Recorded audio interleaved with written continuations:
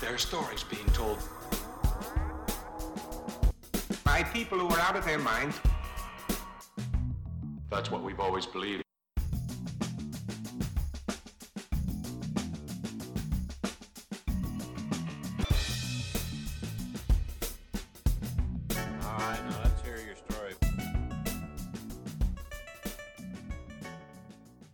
Welcome to Lie Patrol, an edutainment podcast that brings to light ingenious, interesting, and sometimes unbelievable stories from history and mixes in creative storytelling. Every episode, we hope you learn at least 4 facts that you can use around the dinner table or at the gas station to astound your family, friends, or the guy who drove off without taking the filler out of his car. The headlines are ear-catching, that can't be true factoids, while the explanations show you just how real they are. Every week, there will be 2 little lies thrown into the mix to keep us on our toes and vigilant for the truth. My name is Michael. My name is Brenna. And the topic this week is... Close, but no cigar. Okay, so that's what we went with. Okay.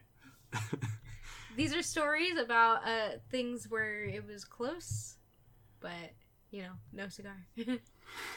Before we start, we apologize in advance for any mispronunciations that occur. We try to do our due diligence to find correct pronunciations of names and places. There will be a couple times this episode where we fall short. Give me your 3. All right. Number 1. 2,000 French trains, too big for their britches, can't fit in stations. Okay. That sounds like a girth problem. Seems like a girth problem right there, you do. Okay, number 2. Stonehenge replica was too big for Black Sabbath stage. Well, that's... You wrote it right here. It says 24 inches. Right, and then we have Armando Galarraga's There you go. 2010 perfect game nearly wasn't. That one's the lie, because it wasn't. I know that one. I hate you so much. I figured it was baseball. You wouldn't know. Oh, man. You know what? We'll say... Please don't. Why would you... We'll save that one for last. I wrote it really good. I know. Okay, can you not... Yeah, I won't. Make a big deal. I won't. Okay, well, he already knows which one's the lie.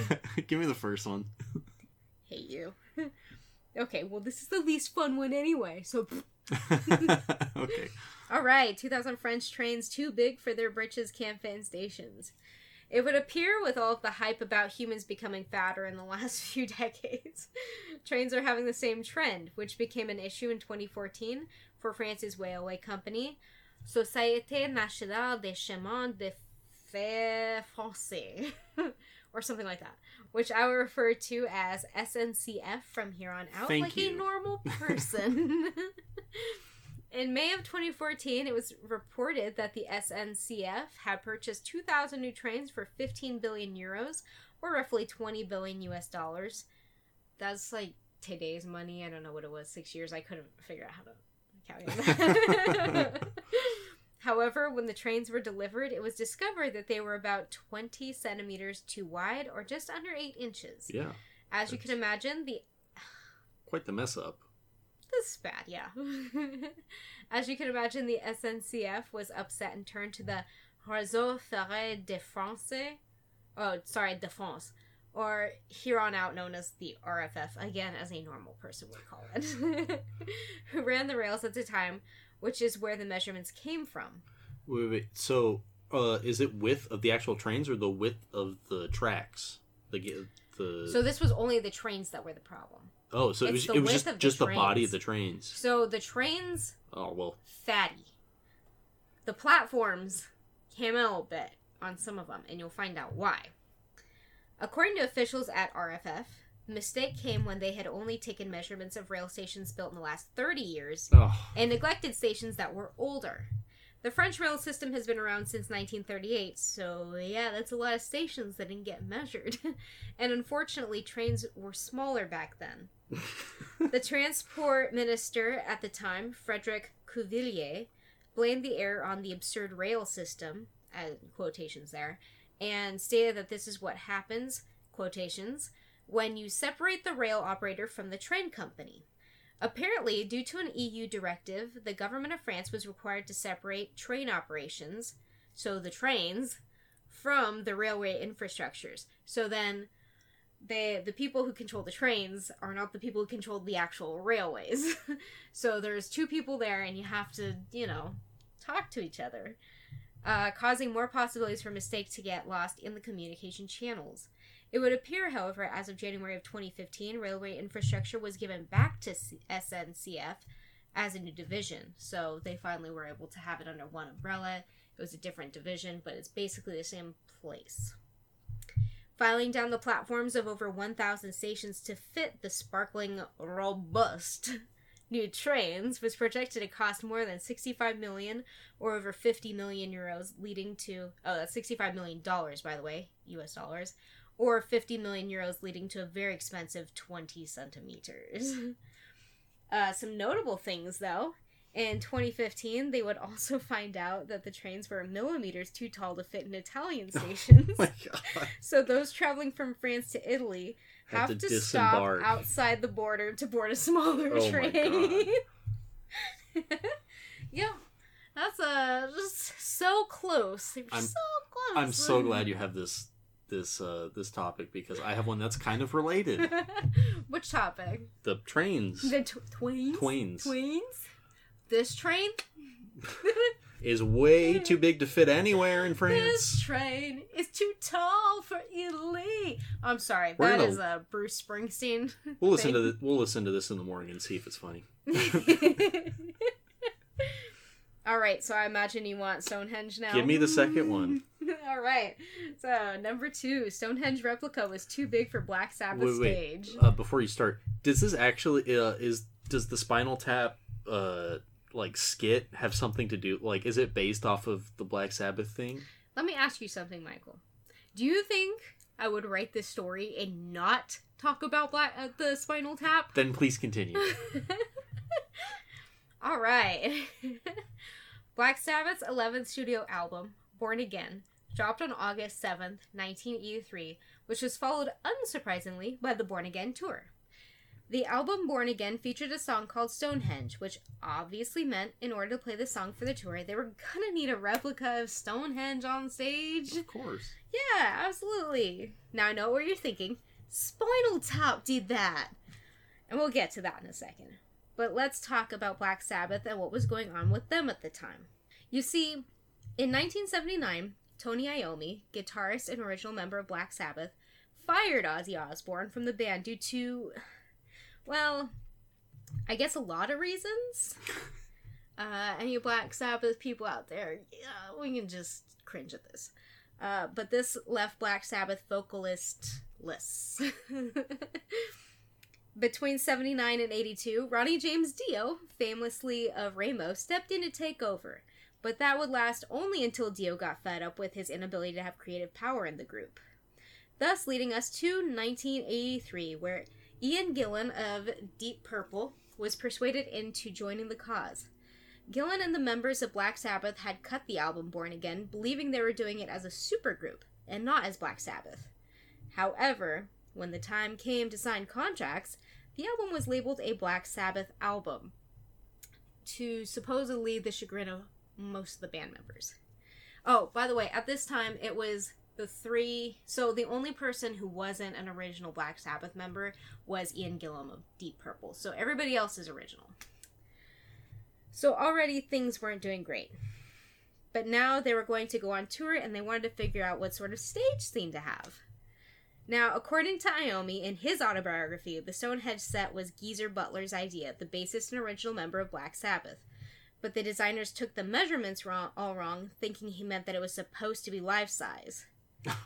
According to Geezer Butler, it was the idea of Don Arden, their manager and Sharon Osbourne's father, who wrote down the dimensions and gave it to the set manager, but didn't specify that the measurements were in feet, not meters.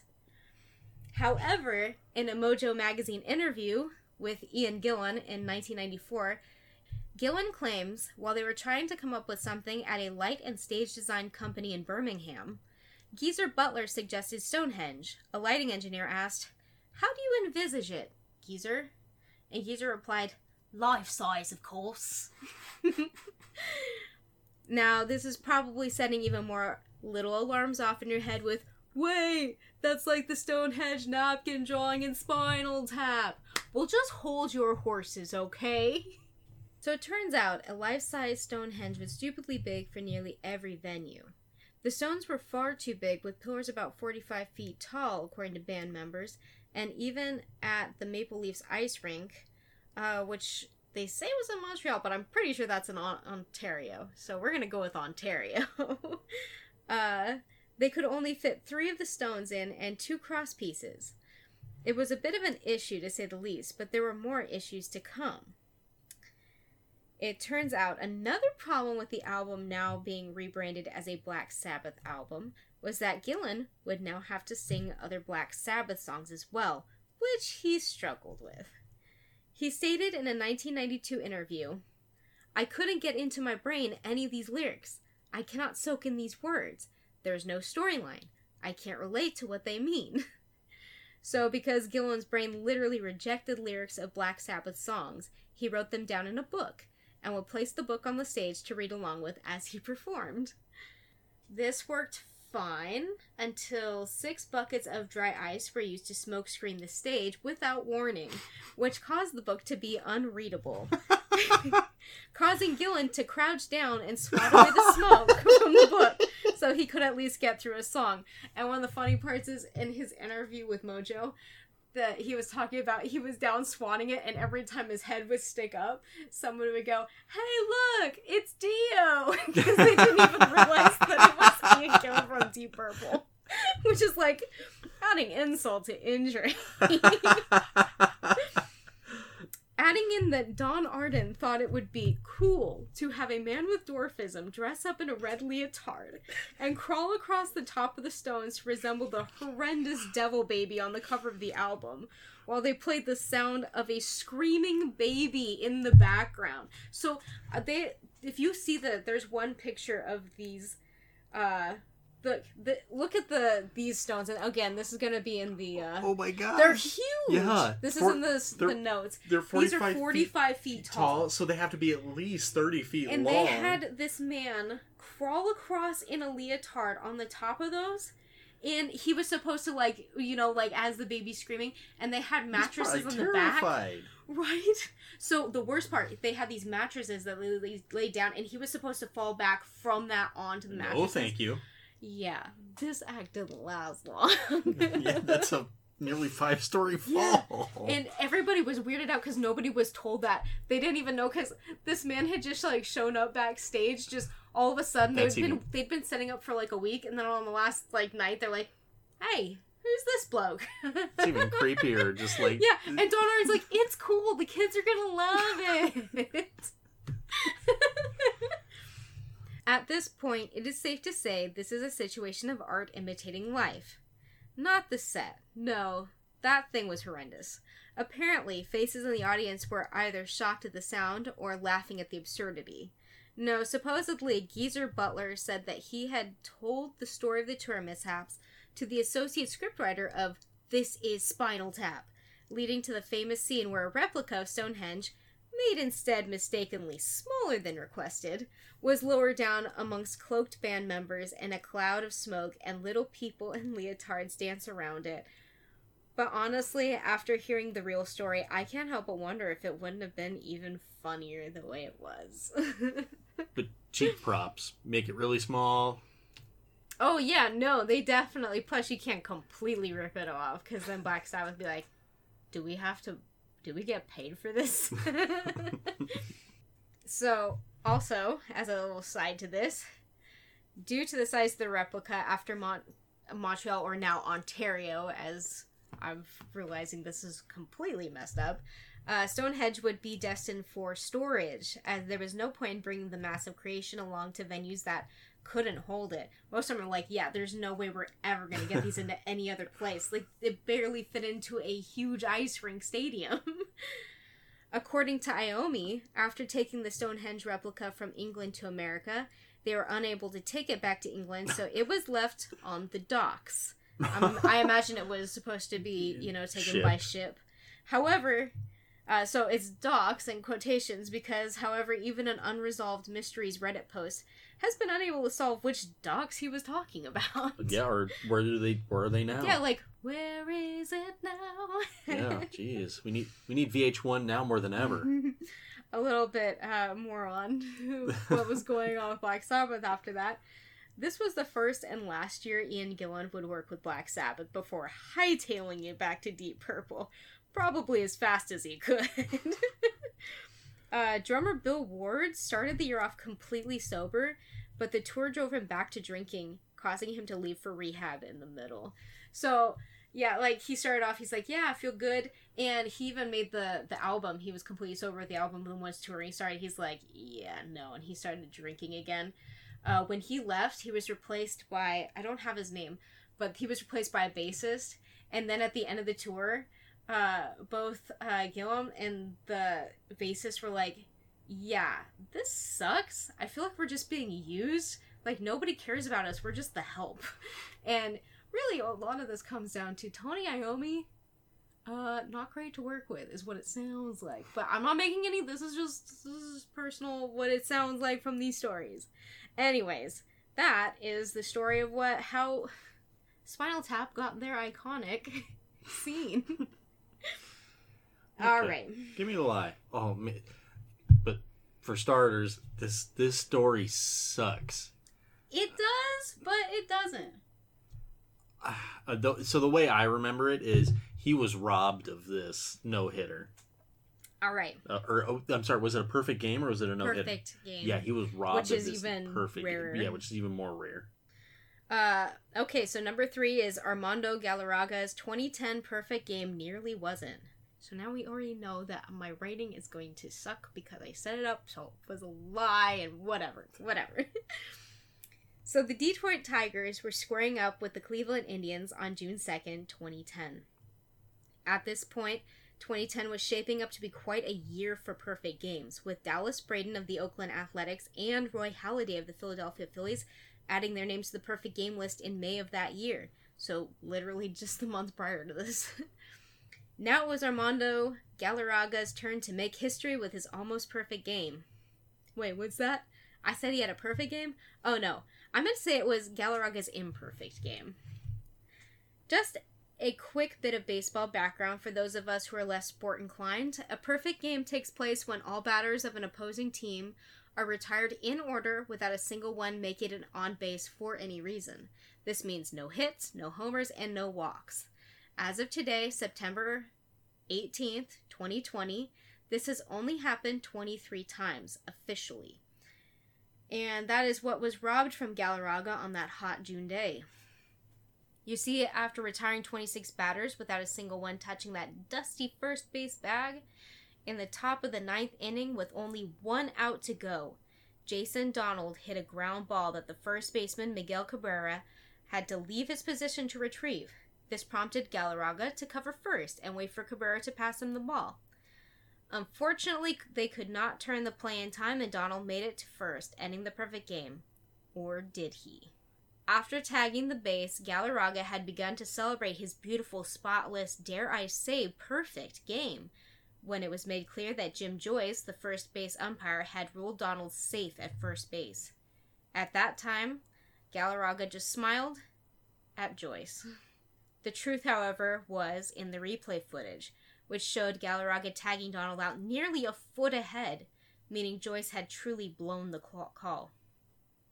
You may be saying, wow, that ump is a jerk, or I bet Galarraga wanted to give him a piece of his mind. Well, the game ended with Donald never making it past third base, ruling it a 28-out, nearly perfect game. And a rare occurrence took place when the postgame began. Jim Joyce, the umpire, who turned the game upside down on the last out, met with the press and gave a tearful apology after reviewing the footage and realizing he had messed up the call. He added that he took a perfect game away from that kid over there that worked his ass off all night. It was quite a moment, but it made sense when it was learned that he had apologized to Galarraga first, who turned out to hold no grudge against Joyce. Apparently, Joyce admitted his mistake, let Galarraga know how sorry he was, and Galarraga gave him a hug. According to Galarraga, it didn't really matter because he knew in his heart he had pitched a perfect game. Although in May of this year, he had attempted to get the game changed to a perfect game in the books with no luck. Fans were upset. The game would have been the first perfect game in Detroit history and would have broken multiple records, including the shortest time between perfect games, which had also been broken in the previous month. So, Dallas's, the Oakland A's player, he got his on May 9th, I think. And then the Phillies player, he got his on the 29th. So that broke that they had one in 1 month, so that's the shortest it had ever been. 23-ish days. This game was played on the 7th, or was it the 4th? Sorry, hold on. The 2nd. So between the 29th and the 2nd was 4 days it would have put between perfect games, which would have been an insane stat. Couple questions. Well, do you have any more? Oh, there's just a little bit more. Yeah, go for it. Okay. But Galarraga was Joyce's biggest defender, and the two even published a book together in 2012 titled Nobody's Perfect, 2 Men, 1 Call, and a Game for Baseball History, about the event. Although I'm not sure how you stretch a 9-inning game into 240 pages, but whatever. In the end, it was still historic, a historic screw-up, but historic nonetheless. What are your questions? So, do you know what the average perfect teams are per year? Like, it's gotta be less than 1. Like, having 3 in a season There's nuts. only 23. Yeah, and the baseball's been around for over 100 years. Oh, yeah, way over. And we haven't... So the last... Actually, 2012 had 3 perfect games in it. Not including No, this is 2010. Oh, that's 2010, okay. So 2012 had 3. So they broke records in 2012. We haven't had a perfect game since then. Wow. So it's been at least 8 years since we've had a perfect game. But 2010 and 2012 were insane. And then you said recognized. Does that include Doc Ellis's? No, that was a no-hitter. That wasn't a perfect game. Yeah, they're separate. Yeah. Never mind. I don't have a second question.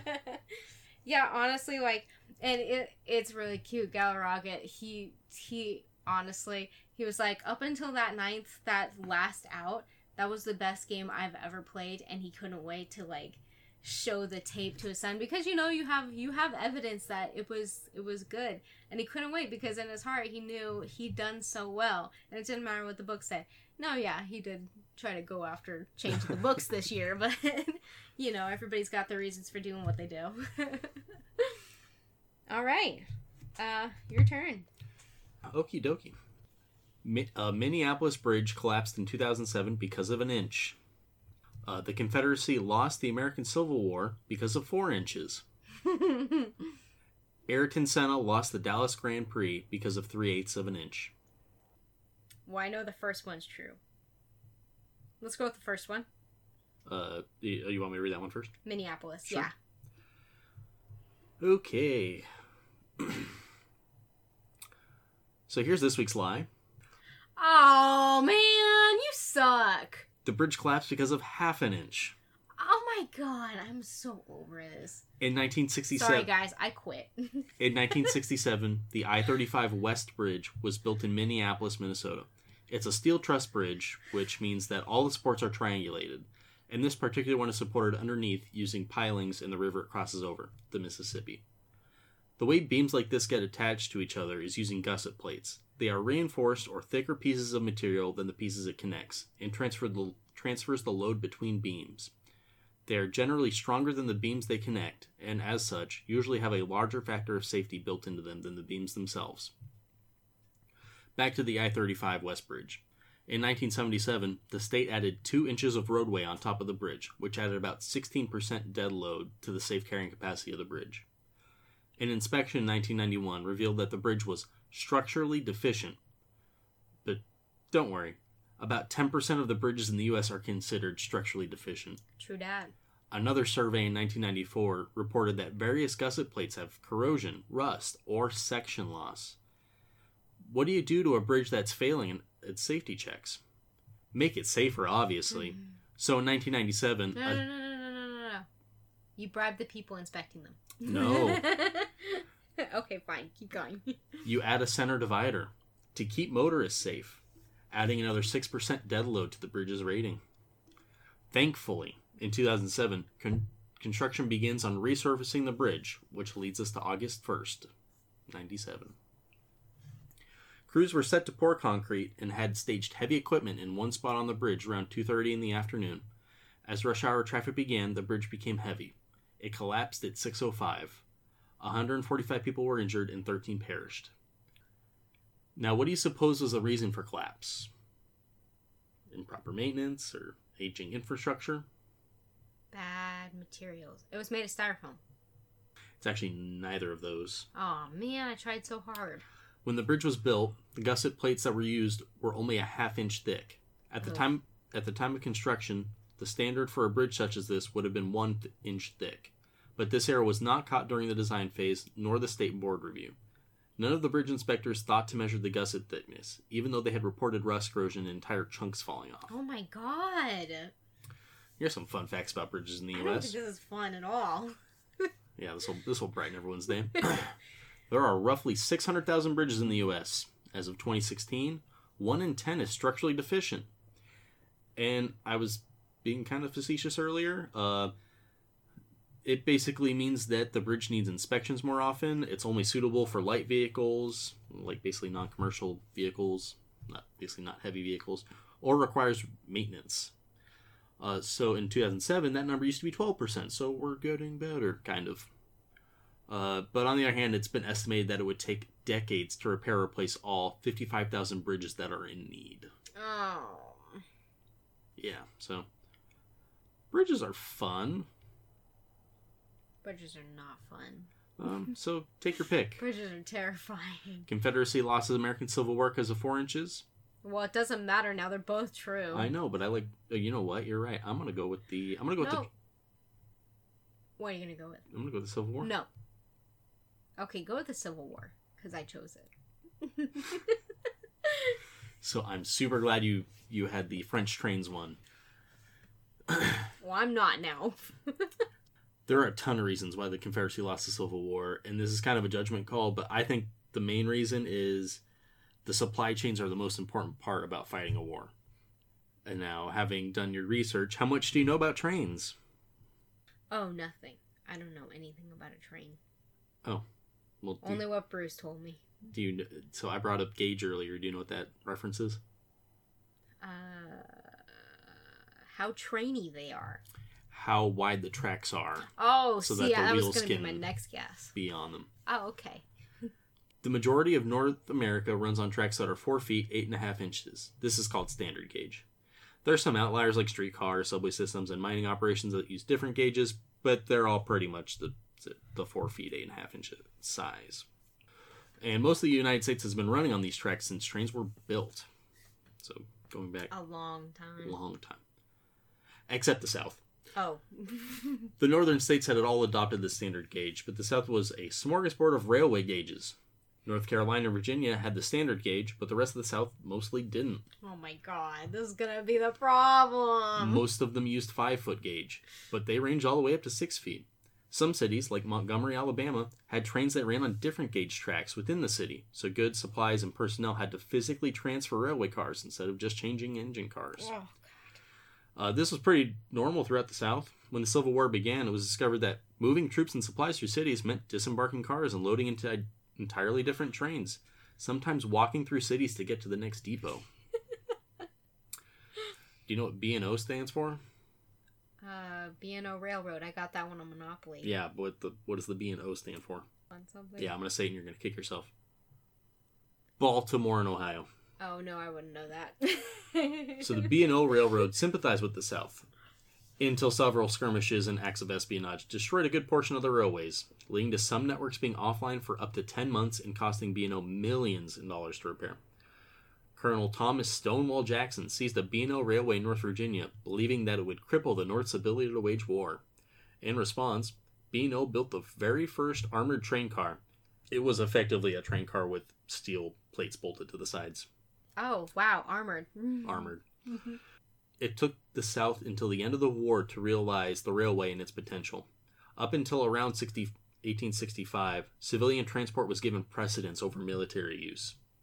So I have a speed round for you. I'm going to give you a fact, and you're going to guess what the other side or whatever happened in relation to it happened. I didn't explain that very well, but you'll find out. I don't like games. The North laid about 4,000 miles of track per year during the Civil War. How much did the South lay? None. About 400 miles a year. Oh, okay. Closer. At the beginning of the war, a set of train wheels cost the South $15 to produce. How much do you think it cost at the end of the war? $150. $500. Wow. I am not even close on any of these numbers. I think this is my favorite. In Richmond, Virginia, there are 6 railways that met up. Or at least at the time, there were 6 railways that met up. How many could interchange with each other? None. 0. Yeah, I got one, guys. I did it. Each train ran on a different gauge track. Oh, God. There's nothing that works together. So, in the end, it really wasn't 4 inches that lost the Confederacy the war. It was really a lack of management and utilization of the railway system. Oh, so you lied on this one, too. No, I mean... You just lie in all your stories. Brenna, to many Southerners, 4 inches is a big deal. We might cut that. We're sorry. Of note, when the Civil War began in 1861, the North had 21,300 miles of railway compared to the South's 9,000 miles. What's more astonishing, and I had no idea, was the South had 5,000 miles of telegraph wire. Guess how many miles of telegraph wire the North had? A ton. A number? What was the South South number? had 5,000 miles. 15,000 miles. 45,000 miles of telegraph wire. I'm never ever going to be close on these actual numbers. I know I'm only getting zeros. That's why I make you guess. Yeah, I know. I don't like your games, and you're quickly becoming the villain of our podcast. Good, because I'm about to tell you about my favorite Formula One racing driver. Oh my god, they weren't even alive in the Civil War! Ayrton Senna lost the Dallas Grand Prix because of 3/8 of an inch. Oh, we're on the next story. I'm sorry. So this is the story that brought this topic to my attention, but it might actually be the most interesting race in F1 history. And I can't think of a better time to tell you all about my favorite Formula One racing driver. And before I get into why Ayrton Senna didn't even finish the Dallas Grand Prix, I'm going to go over the other crazy things that happened during the race. Mm-hmm. So the race was held at Fair Park in Dallas, Texas on July 8th, 1984. July. In Dallas, Texas. That sounds awful. At the start of the race, the temperature was already 100 degrees Fahrenheit. At one point during the race, Goodyear recorded a temperature of over 140 degrees Fahrenheit in the pits. Oh my god, in the pits? 140? Oh my god. Some drivers tried to keep cool in various ways. K.K. Rosberg, who eventually won the race, employed a water-cooled skull cap inside his helmet. These were popular in NASCAR at the time, but F1 drivers usually didn't have to drive in extreme heat. Pier Carlo Ghinzani, who finished 5th, had his pit crew dump water on him when he came in for fuel. In order to beat the heat, the race was scheduled to start 3 hours earlier than most other F1 races that season. Actually, I'm pretty sure it was all F1 races that season. This was fine for most drivers. However, Jacques Lafitte arrived at the track in his pajamas. He arrived before the scheduled warm-up laps at 7:30, which were delayed. And then they were canceled. So the day before, a road race had taken place that had caused the track's asphalt to be destroyed in certain places.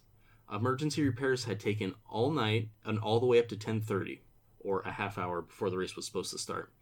In fact, there was a real possibility that the race would be canceled due to the repairs.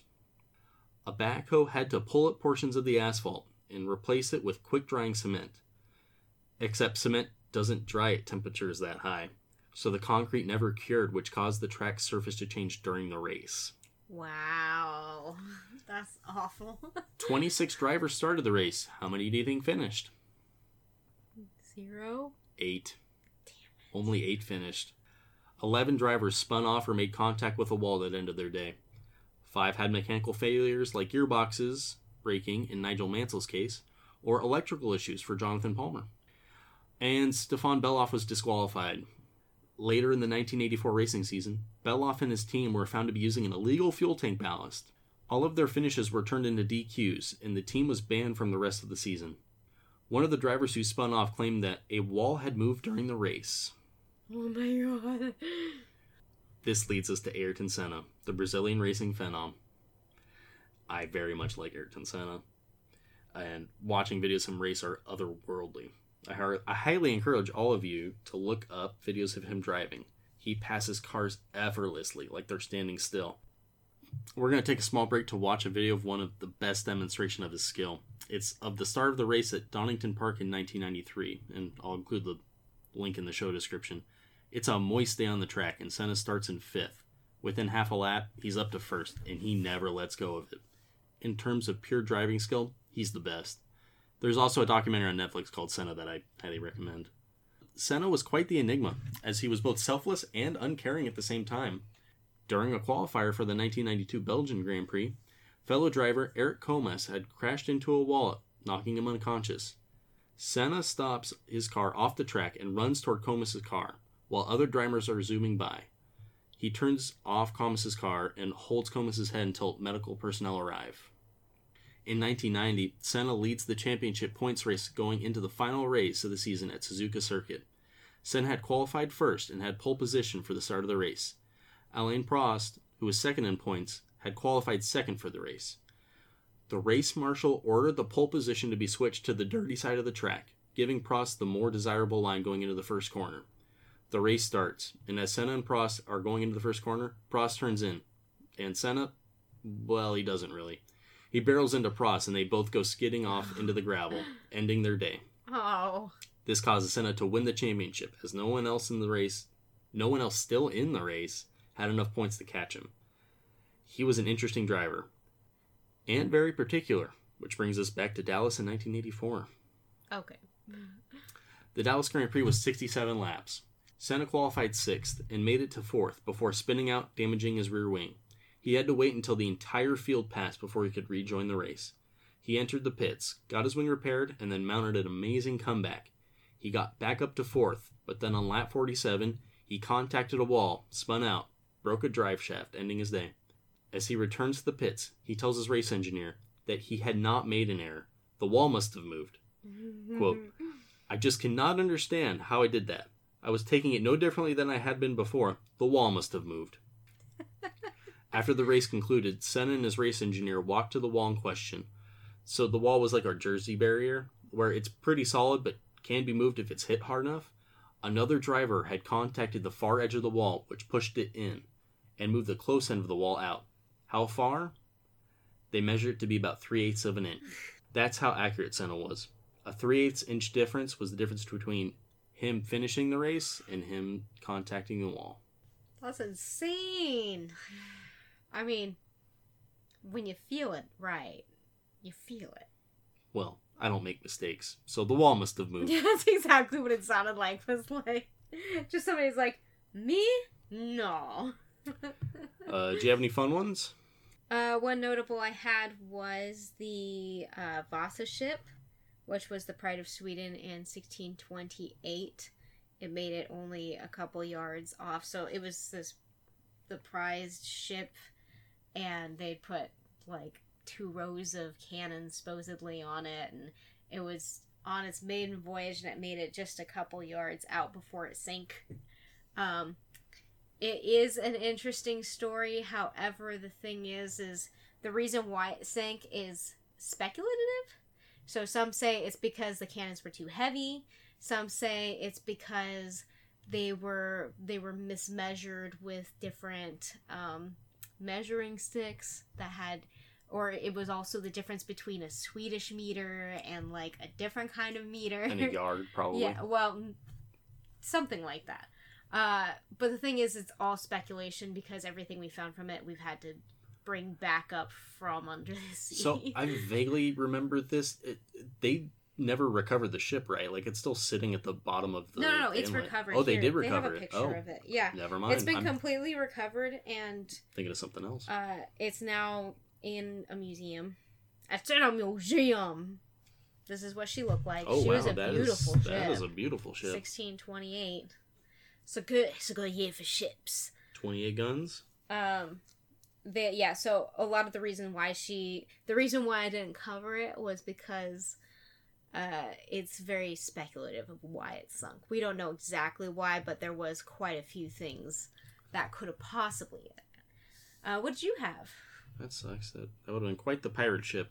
Yeah, quite the vessel. Well, I mean, it was for the. I think it was for the. So Swedish royalty or something. I had a story. I don't know. I just didn't find it interesting enough, but I did write the headline for it.